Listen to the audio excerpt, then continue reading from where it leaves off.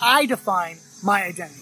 Others may not necessarily agree with that. And then I have to choose whether or not I'm going to participate in the identity that they are going to confer upon me. But I choose that.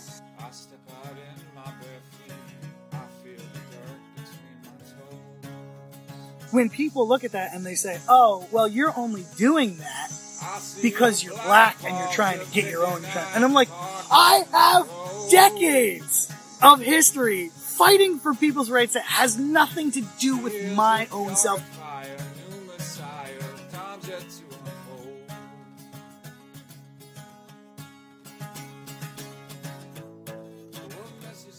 Kevin Ressler is the director of Meals on Wheels here in Lancaster, but he does a lot more than that. We had a conversation on a bench in Musser Park on a very hot August evening. As you can clearly hear, we are serenaded by cicadas the whole way through. So my name's Kevin Michael Ressler. My mom's Tanzanian. She's from East Africa. My dad was a missionary there. You know, she's black Tanzanian. He's white Mennonite, Ohio. She was Mennonite there. So he worked for the Mennonite mission. My grandfather was the first bishop to take over from the Mennonite church missionaries. And so my dad worked for him and became really close to the family, meets the daughter, ends up getting married. What decade is that happening? My dad went there in 72. They got married in 79. They came back in 81, I think, because my older brother was born there in 80. He was born in December of 80, so they had to have come back in 81 or 82. I preached at Mennonite World Conference last year in Harrisburg, 80 countries, there's 8,000 people there, and my whole sermon is talking about Anabaptism and Mennonites, unifying identity beyond race, beyond culture, beyond country, whatever. And so at one point, I defined myself, my identity as being, Suba, Luo, which are two of my mother's sort of tribal ethnic heritage. Suba, Luo, Swiss German, Tanzanian, American, white, black, Mennonite. And Mennonite being the unifying on both sides of whatever. Nowhere is Irish in there. Nowhere. Not even close.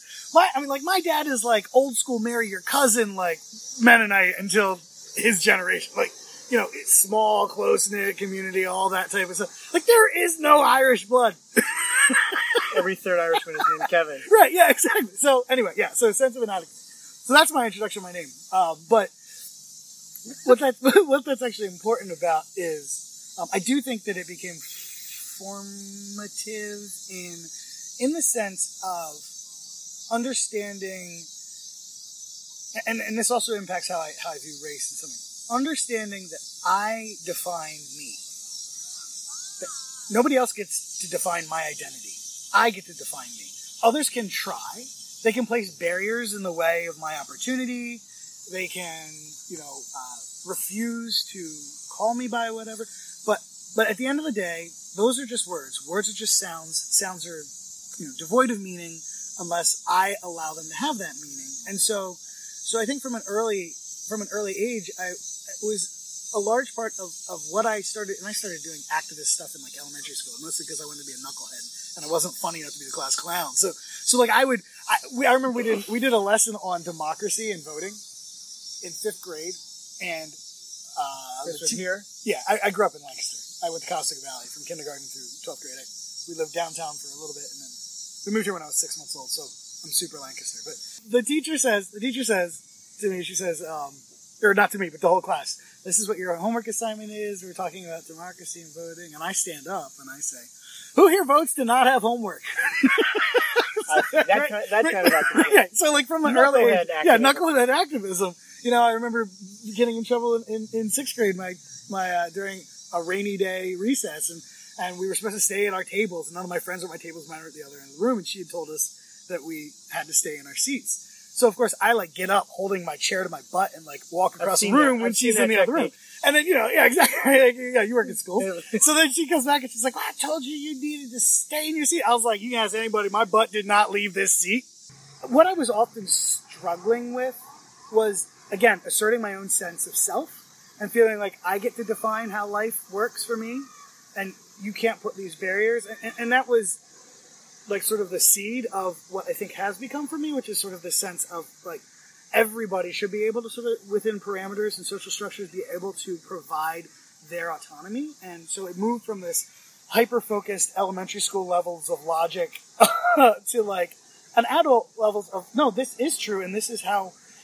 And so now I spend less time focusing on my own particularities and my own particular issues and trying to find, okay, now, and then my Mennonite faith comes in too, right? So then, like, who's the least power? Who has less power than I have?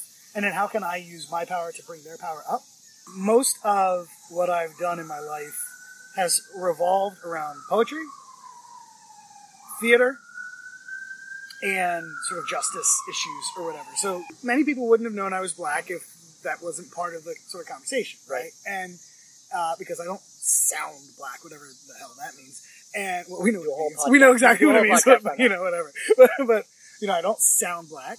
And my last name is Ressler. I went to Conestoga Valley High School and graduated with, I think, like 12 people of color out of 273. So it's a pretty white suburban school. I went to Eastern Mennonite University. I have a Master's of Divinity degree from Lancaster Theological Seminary. And again, my name is Kevin Ressler, right? Like, so I have had the experience of walking into an interview and people being like, can we help you find something? Right. And I'm like, just rocking this suit for the hell of it, folks. Is there a bathroom around here? Like, what the hell do you think I'm here for? My larger identifier is actually Mennonite than it is black.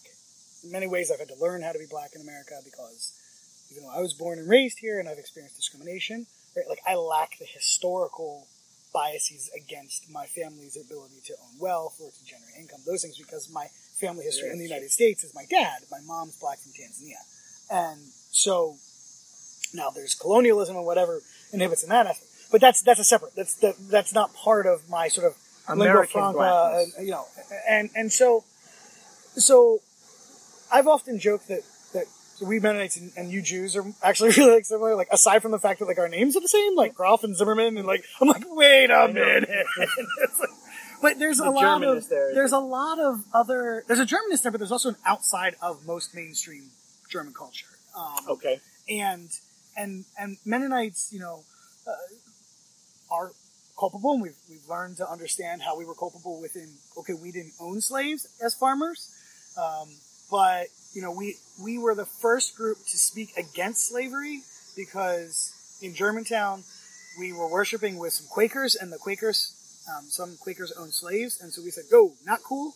We wrote this edict. Our Mennonites who were worshiping with them, what year was that? It was 1690. It was like 100 years before the Constitution.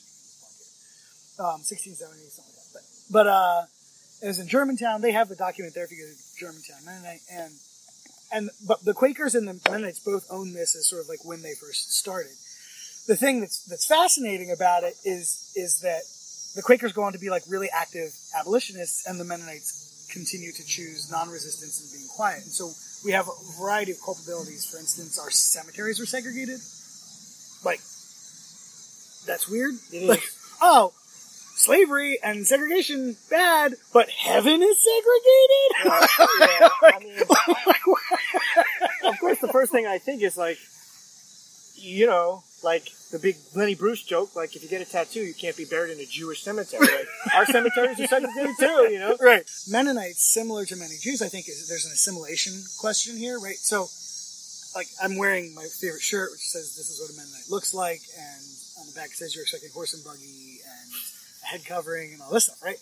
And many of my conservative Mennonite friends call us the invisible Mennonites, right? And it's a very disparaging comment. Like, you're not confident enough to dress authentically and to live the life outwardly. And while I disagree with that, because I don't think that dress and some of those, there's often an assumption that the groups that broke off because they were more conservative or more authentically Mennonite, and I don't agree with that. But as we assimilated, that also meant certain job opportunities and professionalism and other things became available in the same way that so we didn't change our names. We changed our clothes. But the same sort of change in opportunity becomes available in a way in which shifting to my black side doesn't become available. Even if you have the education. What does Mennonite mean? What is it? What are the basic tenets? Yeah. early 1500s, you have Luther and Zwingli and all these that start the Reformed tradition, the Lutheran tradition, and those branches. In about 1525, 1527, there's a group of people who are like, y'all haven't gone far enough. And they are the Anabaptists. And the Anabaptist means rebaptizer. So one of the main things that they said that they hadn't gone far enough was you're still baptizing infants. And so one of the single most core tenets of Anabaptism, and of which Mennonite is one of many different Mennonite Brethren, Church of the Brethren, there's a variety that fall under Anabaptism, the Amish. So the one thing that we all sort of do still hold is we baptize adults because Jesus came as an adult to be baptized. So it should be a confessing faith. And so that was very important, in part because one of the other core tenets was refusal to use the sword and violence, sort of pacifism. And at the time, when you were baptized, the church and state were together. So no one really talks about the fact that... At the time, 16th century. In the 16th century. So no one really talks about the fact that separation of church and state was actually started by the Anabaptists in Western society. Because when you got baptized, the state was the church and the church was the state. The baptismal rolls were also the citizenry rolls. And those citizenry rolls were used for conscription for the military. So there was a huge systematic threat by the Anabaptists refusing to baptize infants because taxes, your military, your citizen count, and everything that does for you as a society, implying pressure on other smaller societies, all of that was wrapped into this. And so this is sort of the formation, and there's about 7 to 11 different core tenets. So like the ban on the sword and excommunication and separation from the world and all this stuff is where it started. And then from there on out, there's continuous breaking offs and schisms in the Anabaptist tradition, which is where you get the Mennonites and the Brethren. And that generally had to do with you're getting too much like them again. Right. So that's Mennonites flee. They flee into 2 branches. One branch goes to Ukraine. The other branch ends up in the United States. And so in the United States now, because eventually the Ukrainians got pushed out of their area, Catherine the Great had given them some not great land because she knew they were good farmers. And then in the 1900s, the Russians started using more militaristic means, and they lost the support of the Tsars, and so they were pushed into having to fight. So then they fled to Canada and the western part of the United States. So in the United States, there's the Germanic tradition, and then there's the Russian tradition. But both of those are born out of persecution. And so that's the other part about, one of the other things that's important about understanding Mennonites. Still, there's a large group who are really driven by justice issues. Myself would be included in this camp, and equality and those types of things. And there's others who are less so now. They don't see that as quite as core. But for those who do see this core, it's partly because we can see ourselves in the oppressed still. We understand what it's like to have a system reject you and to literally kill you. And so I spent 4 months. Where? 1 month was so it was sort of a touring the trajectory of Christianity. So you start in Egypt, go to Jordan, spend a month in the West Bank, spend a month in Israel proper. I don't know how you want to use those terms, but West Bank, month in Israel proper. Well, and then Greece. One of my best friends is a liberal Jew who is not practicing and still did his what's the birthright tours? Yeah, well, birthright. That's what it's called. Taglit. Yeah. He did that, and I mean, he did 2 years after I went. He's like, I didn't see anything you saw. And I'm like, well, I had an Israeli soldier put an M16 to my throat because I was walking with my white girlfriend back to my hotel in the old city at 10 o'clock, and he's saying, why are you trying to rob this white girl in Arabic? And I'm like, hey, can we speak some English here? I have no idea what's going on. Wow. Well, we got in. 30 of us. 2 teachers. 1 black kid from the Bronx, dark black, much darker than I am. Everybody else is white. We're all a group together, coming by bus, going over into the West Bank. They pull me aside for over an hour, pulling my bag apart, swabbing everything, looking at my passport and asking me, where are you from? I'm like, United States. Where were you born? Virginia in the United States. Where were you from before then? I'm like, what the hell do you mean before then? Like, what kind of existential question is this? Like, is everybody else somewhere having like an existential conversation with a dude with an M16 too? Or is this just me right now? So, this thing, then I make the boneheaded mistake of mentioning that my mother's from Tanzania, which of course after the USS Cole bombing and those things, oh god, so then it's just like, it's awful. And so they finally let me. Oh, they ask if I speak Arabic, if my mother speaks Arabic, you know. And when did I learn Arabic? After I told them I didn't speak it. So as we're leaving, you know, they're like, oh well, thank you, or you know, thank you for your patience. Da da da. And I am this close to saying shukran when I walk out the door. And I'm like, do not die today. Do not die today. I hate that this is true, but the most acute examples of racism, and it's probably my top 5, happened in the 2 months that I was. I am in no way surprised by that. Ethiopian Jews in Israel today, leading a similar kind of grassroots Black Lives Matter movement of their own.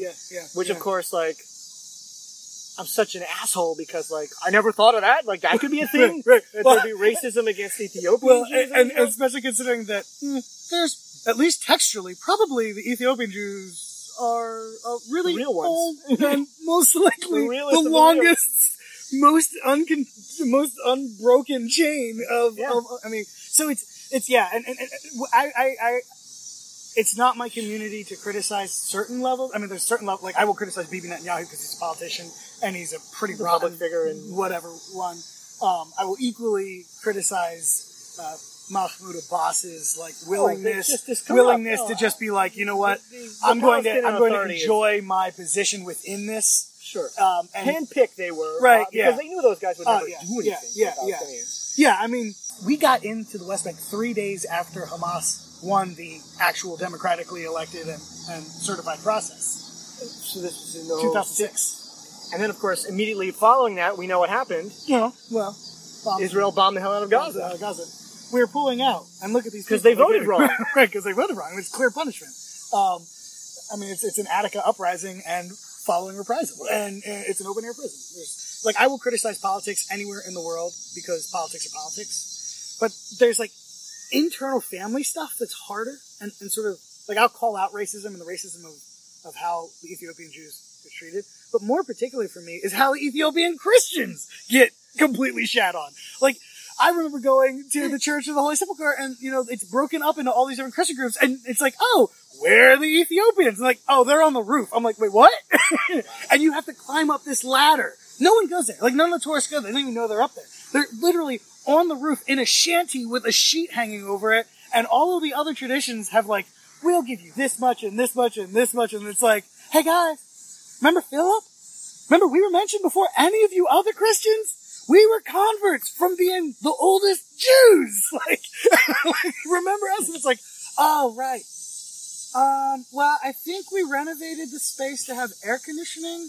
If you want to like hang a sheet off of that and then down, like that'll be cool. It's almost literally what it is. And so the point being, like, I don't want to criticize the Ethiopian Jews because my own team has some shit to deal with. Now you have to talk about what you said earlier, which was I had to learn about blackness in America. Yeah. Well, in the same way that, like, because that's sort of why we're sitting here is because, you know, we're in Musser Park right now in Lancaster City, and the first time I ever shook your hand was here because we were going refugee rally. The refugee rally. We circle back around. Yeah, like every 6 months when Kevin does activism, right? Well, and then so like and then I saw you in Penn Square. In Penn Square for the Black Lives Matter vigil. Right. And so we that's how I was introduced to you in the first place, as being like Black Lives Matter Lancaster man. That may not be how you identify yourself. And we'd like to hear about that too, but okay. I identify myself as the future mayor of Lancaster City. Ooh, that would be good too. Here's your first interview. So anyway, learning how to be black. Yeah. So I mean, what you just introduced us is like really important. My entire life, as has been exemplified in part by this conversation, has been this sense of activism and trying to right injustice. And like I said, my big thing since I think 5th grade is when I started paying attention to the Israel-Palestine issue. I was a paper boy, and I read every paper cover to cover, almost every day, not every day, but most days I would read the whole paper so that when I would go out and deliver the newspaper, it was like, hey, make sure you check out this section, this happened. So I started to have this sense of activism, and I have fought for LGBT rights, for women's rights. All of a sudden I start doing stuff, getting almost conscripted in, but I start doing, it's great for pacifists to use conscription whenever they can. So I get conscripted into this activism stuff. And I'm working on these issues of Black Lives Matter stuff. We did the die-in at Park City. That was my first Black Lives Matter. And we did it on the busiest day, that Saturday, Super Saturday. We did this die-in, and we had 90 people like at the training, and there was like 200 people on the ground there, and it was fascinating, and I was the spokesperson for that. A couple of my students, I think.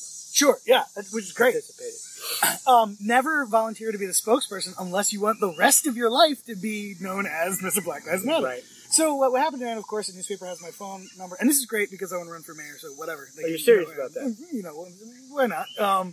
I won't publicly announce it other than constantly. I mention it all of the time. It's like, even at that time, like, I know that I want to be involved in change in my community. So having the phone number and having your number, the phone number of the media, this is a good thing, I thought at the time. And it's mostly been good, except that, you know, a couple weeks ago in Colombia, there's a shooting, and the newspapers and the TV all report that this mother says the Black Lives Matter group told them to fire him. I saw your report. I saw this report. Right, yeah. So before you came here, I was talking to that mother on the phone because we have since begun a conversation, and that's not what her intention was, and, you know, media hounds someone and whatever. They want a soundbite. They want a soundbite, and they need it by 5. They're all calling me. Okay, that's fine. I have no problem working on that issue, being known for that issue, being reached out for. In fact, I want to be the person reached out because then I have a confidence in what's going to be responded and how. Right. The problem is when people look at that and they say, oh, well, you're only doing that because you're black and you're trying to get your own. And I'm like, I have decades of history fighting for people's rights that has nothing to do with my own self-interest. And I've done that long before I ever did anything that could even remotely be tied to my own self-interest. And that's a really frustrating position to be in. And then the challenge politically is making sure you don't get pigeonholed in only that thing. But it's really frustrating because we had that rally downtown and there was overwhelmingly white people. But yeah, the perception is it's black people out there just trying to get, you know, there's no real big problem here. So I had to learn how to be black in part because... So this is recent then? This is like... Well, no, I mean, this publicly is recent. Okay. But the reality, I wouldn't have been able to be in that position articulately if I hadn't already begun that process. So this is the public aspect, and so it's very emblematic of what happens, but this happens on a micro level. And it's important to recognize that this doesn't just happen to people like me, this also happens to black people. Like, not every single black person either liked Tupac or Biggie or Hootie and the Blowfish. Like, there were some who were really into Metallica or Nirvana or Bach. Right? And so when you are part, and I'm sure this is probably partially true for your own self as a person who identifies as a Jew, right? Not just that you have Jewish tradition, but identifies as a Jew. Because it's the issue of identity. And this is why I started out by saying, I define my identity. Others may not necessarily agree with that. And then I have to choose whether or not I'm going to participate in the identity that they are going to confer upon me. But I choose that. So I am Kevin, and I am a black male. My identity is not as an African American. I will respond to that. My identity is as a Tanzanian American, and more particularly as a American Tanzanian Mennonite. And that is who I am, my core values, and if you're going to tie me to other people who seem to have shared understandings, that's who I am. When we have a family dinner, I don't eat Southern cuisine, right? Like, we have greens, but we make them differently. Like, we have chicken, but we make it differently.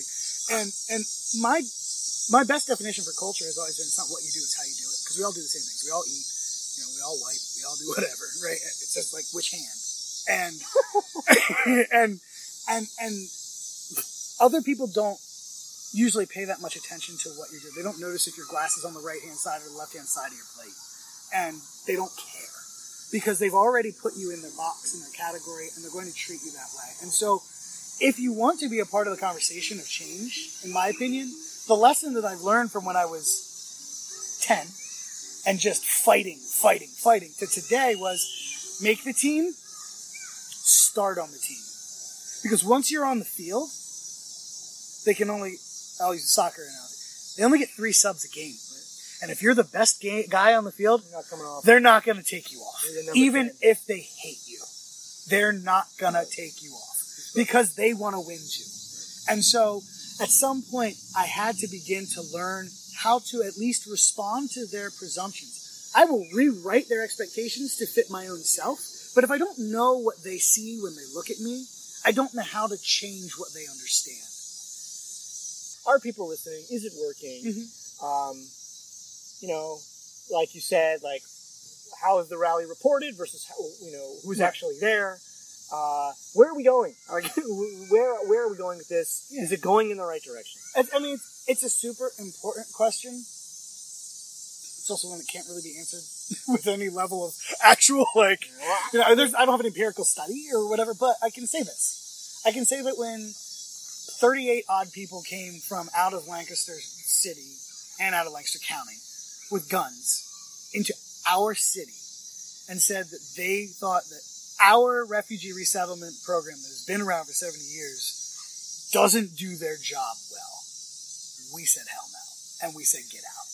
And we showed up with 250 people. Yeah. And when they killed Philando Castillo and when they killed Alton Sterling in other communities, we came out and brought 350 people and we said, we don't agree with a society that is complicit and accepting of that. However, it is also important for us to recognize that those were both national media stories that we were able to get people. Oh, and we had 200, 150 odd, whatever, in the mall from Michael Brown. So it's important to recognize that is a form of success. However, when we tried to get people out, and I was less active in this, but when others, and I was somewhat participatory, but when others were trying to build attention for Gregory Bain being murdered by whatever, it was found that he wasn't murdered. So let's use the coronation.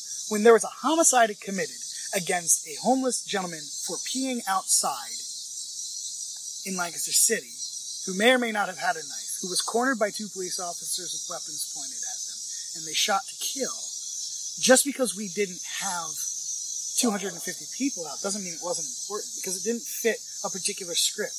We've got to learn as a community how to respond not just to the large liberal issue of the day and whose injustice is being upheld, but we also have to be able to identify injustices that other communities also may or may not have, but that they're not able to identify, that we can identify for our own selves here. My white father said, you, black son, have to be twice as good at anything I would have to be for the same opportunity. And you don't have the opportunity to make any mistakes. You don't have that opportunity. So you have to be perfect and twice as good. And I because of my sense of justice, this is ridiculous. And so you rejected that. I rejected it. It was part of the reason I didn't try hard, because that's so stupid. If that's the setup, then I don't want any part in this game. Now I've changed. I said, you know what? I do like that setup. Not because I should have to do that, but because I can. And that's what I want for any community I'm in. And so I don't know if it's working or not. But I know it's a way of being. And that way of being, if anything will work, will work. Thanks for listening to this episode of What We Will Abide. Kevin's been nominated for the coveted King of Lancaster crown. If he wins, that will certainly bolster his mayoral hopes. You can now find episodes of What We Will Abide on Facebook. Just search for Sam Schindler 43. As always, I can be reached via Twitter at Sam Schindler 43 and also at samschindler.com. More to come. Original music is by Morning Stillness. The song is called Black Vulture. I am the black vulture, fill this form, find my place at last. I rise with the thermals underneath and the cold at my back. Oh, what message do I carry? As I look down from above, I hear